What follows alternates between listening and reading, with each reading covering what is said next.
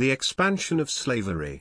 In the first part of the 19th century, the heated sectional controversy between the North and the South grew ever more antagonistic as they debated the expansion of slavery in the West. Missouri Compromise 1820. In 1819, Missouri petitioned to join the Union as a slave state. This raised issues over the uneasy balance between slave and free states and the morality of slavery, and ominously shaped sectional identities and rivalries as never before. The Missouri Compromise allowed Missouri to enter the Union as a slave state, brought Maine into the Union as a free state, and prohibited slavery north of 36 degrees 30 latitude. Manifest Destiny. In the 1840s, a fervent belief in expansion gripped the United States. In 1845, a New York newspaper editor, John O'Sullivan, introduced the concept of manifest destiny. This described the very popular idea of the special role of the United States in overspreading the continent.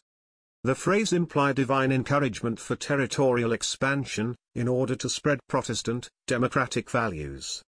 Texas and the Mexican-American War. American settlers declared the independence of Texas from Mexico in 1836, in order to create a new American slave state. The final annexation of Texas from Mexico to the United States was overseen by President James K. Polk. His victory in the Mexican-American War, 1846-8, resulted in the Mexican Cession, which added nearly half of Mexico's territory to the United States, including New Mexico and California. These acquisitions reawakened debates regarding slavery. The Compromise of 1850. The issue of whether the newly acquired Western territories should be slave states or free soil states consumed Congress in 1850.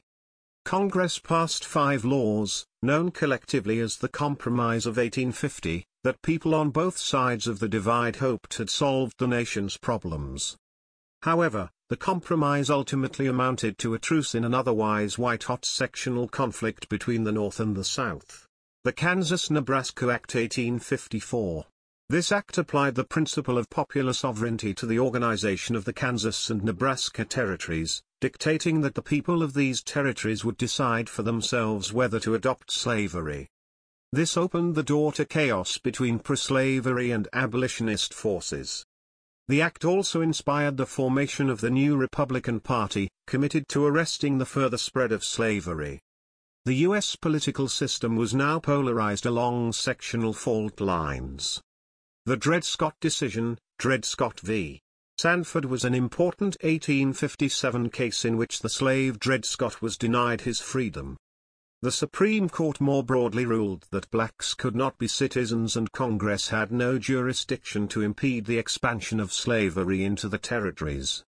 Republicans erupted in anger at this decision, which rendered their party's central platform unconstitutional. John Brown's raid. In October 1859, the radical abolitionist John Brown and 18 armed men, both blacks and whites, attacked the federal arsenal in Harper's Ferry, Virginia. They hoped to capture the weapons there and distribute them among slaves to begin a massive uprising that would bring an end to slavery.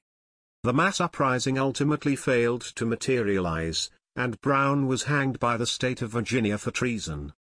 Reaction to John Brown's raid.